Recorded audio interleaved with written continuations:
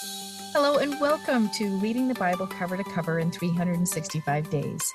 My name is Andrea Lendy, author of the book and Bible reader and studier for over a decade, and I'm excited to share some thoughts with you about today's reading. Welcome to Day 8 of Reading the Bible Cover to Cover in 365 Days. Let us pray. Oh Lord, thank you for your word that tells us more about you and your heart. Thank you that we can freely read your word and worship you. May you bless today's reading to each of us and help us see you more clearly as we read about you. In Jesus' name, amen. Well, the thing that stands out to me in Matthew chapter 8 is Jesus' willingness and generosity in healing everyone that asked him. He had just finished a long Sermon on the Mount when someone with leprosy asked for healing. Of course, Jesus healed him. In fact, his words were, "I am willing, be cleansed by being cured." These words must have been more than welcome to the man's ears who heard them. Leprosy is such a horrible illness, and the people back then had to live outside the towns and camps and were shunned and feared by everyone except for Jesus the compassionate. Jesus gave a man back his life that day, a very beautiful act of service. Then, as he entered the town, a man came up to him, begging him to heal his servant. Again, Jesus was willing. In fact, he told the man he would go with him, but the man didn't require it. He told Jesus to simply speak of the healing and he would know it was done. Jesus was amazed at this man and said he'd not found this much faith with anyone he'd ever met. Well, the healing wasn't done in this chapter yet. Jesus went to Peter's house, where his mother had a fever. Jesus healed her, and immediately she began serving. I love this story. I love that as soon as Jesus touched Peter's mother, she was healed and started serving. She didn't take time to rest like we may have done. Jesus came to serve and was the perfect example of how we should live our lives today. When there's work to be done, it seems we are to do it. Another noteworthy occurrence is when he and his disciples were in a boat and there was a storm. We are told it was a violent storm, and yet he fell asleep. He fell asleep during a violent storm. Then the disciples woke him up when they were completely frantic. Jesus' first words were, "Why are you timid and afraid, oh, you of little faith?" Sometimes I need to hear those same words. Why am I so afraid? Jesus is with me and he is with you, just like he was with the disciples in the boat. One word from him calmed the sea. He sees our storm. In fact, it may look like he's sleeping while we're flailing around in the middle of our storm, but we can be assured he is mightily able to calm it and will do so in his perfect timing. The last thing he did in this chapter was heal two men who were possessed by demons. Interestingly, the demons recognized Jesus as the Messiah. They knew who he was, even when many of those around him didn't. Our Bible says everyone will bow to Jesus. The demons will too. It's just they won't be saved. Jesus sent the demons into some hogs who ran down a hill and into the sea and were drowned. Just as those demons were destroyed in the hogs, so it will be in the last days. We can be more than thankful we know the Savior and he lives within us today. One thing we should also know is that his resurrection and healing power lives within us. Some days I wake up feeling weak and unable to do the day. How can we tap into and use that power even when we don't feel like we can? We can read his word as we are doing and be encouraged. As we read his word, we are lifted into his presence and his power. So let's stay connected to the only one who has the power to save us. Well, there's a lot happening in Acts chapter 8 today, too. The beginning talks about the end of Stephen, and we have the first mention of a man named Saul here in the New Testament. If you're a new believer, then we introduce you to another man named Saul. This isn't the same Saul we read about back in the Old Testament. There's about 1,000 years between these two Sauls. I just don't want you to be confused. Our new Saul persecuted Christians in the name of God, or so he thought. His parents were Pharisees. Saul was very educated in the law, the Old Testament law. He literally knew it backwards and forwards, but he didn't know Christ. He thought he was doing a service to God when he was persecuting Christians.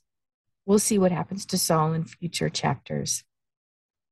Even though severe persecution did break out against the church, the apostles were then scattered all over the land, and the word traveled far and wide. Many believers were added to the church daily. Philip was one of the ones who did miracles of healing, drove out demons, and spoke of Christ's death and resurrection. He was used in mighty ways for the kingdom. You'll read of a magician's conversion in this chapter, and although he truly was a believer, when he saw the power of the Holy Spirit in action, he thought he had to pay to have such power. His past powers had clouded what his future could hold, so he acted out of ignorance instead of wisdom. But instead of looking at him in distrust and judgment, I suggest we look at him and then ourselves and see if there are any filters we are looking through which cloud our ideas or beliefs as well. I believe each person in the Bible can teach us something about ourselves. Well, let's see what's up with Abram back in Genesis chapter 15. This is an extra important interchange that happens here between God and Abram. Abram had journeyed far and wide as God asked him to, and he was getting older, like about 11 years older. In fact, he complains about the possibility of dying childless to the Lord. The God who told him that he would have a child and too many descendants to count. He was obviously discouraged. We certainly become discouraged too when we are in a time of waiting in our waiting room. Well, imagine being in the waiting room for 10 or 11 years. Abram was a patient man. The Lord gave him a vision telling him that he was Abram's shield and that he was going to be richly rewarded. God brought him outside and told him to look to the heavens and count the stars, and that's how many descendants would be his. Here's where we see things shift for Abram. Abram believed. In verse 6 it says, and he, Abram, believed in, trusted in, relied on, remained steadfast to the Lord, and he counted it to him as righteousness, right standing with God. Well, belief and righteousness go hand in hand in God's kingdom. So if we are short on faith or belief today, we can ask God to help increase our faith and belief in him and the things he's promised to us. I used to think I had to just believe more on my own, but then I realized I had to ask God for more faith, and he's been willing and faithful to give me my request, and he will be to yours as well. Chapter 16 brings Sarai into view. She too was discouraged without a child she thought she was promised. So she tells Abram to sleep with her maid so she could finally raise a child. Her maid Hagar became pregnant, and Sarai immediately began despising her and started treating her horribly, so horribly that Hagar ran from her. I'm sure I probably would have done the same thing, run. However, an angel met Hagar and told her to go back. I probably would have thought, oh, I'll go back all right, and I'll give her a piece of my mind. But the angel told her to submit to Sarai's authority. And this gives me pause to think. Many of us would stand up for ourselves and try to right the wrong done to us. I mean, after all, Sarai asked her husband to sleep with Hagar. Hagar understood the plan, and I'm sure she thought being pregnant would please Sarai. But the exact opposite happened. What a turn of events. This is what sin looks like. It really looks good on the outset, but doesn't turn out well in the end. May we pray for discernment so we know we are hearing from God and not the enemy as we make our plans. Fortunately, Hagar received a promise from God, the promise of many descendants. She was told to name her son Ishmael, which meant God hears, because the Lord did hear her and he saw her affliction. In reading about Hagar, we can be sure that God sees and hears us too. He shows us his loving nature in his promise to this sad and dejected woman. It wouldn't be easy for her, and that's not what God promised. But he did promise her many descendants. And this was something pretty big back then. She was a slave. She was a single woman with no prospect of children. And now she had a child and was told there would be many more added to her family.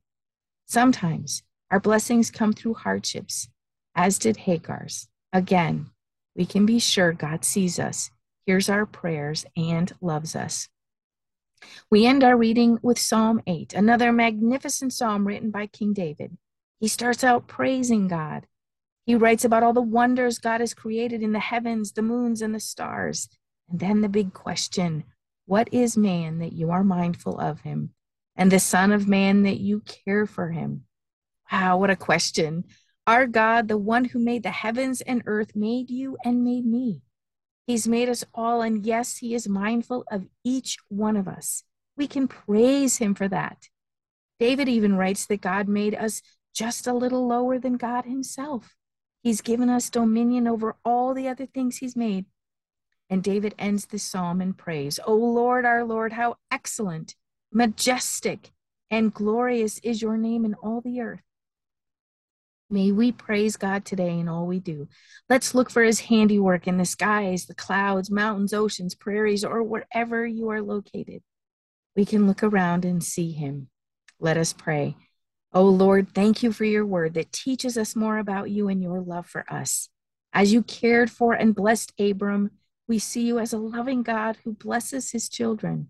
Thank you for being the God who sees us and hears our prayers. As we read about David's unconditional and full-on praise for you, we praise you as well. We praise you for all you do and all you are.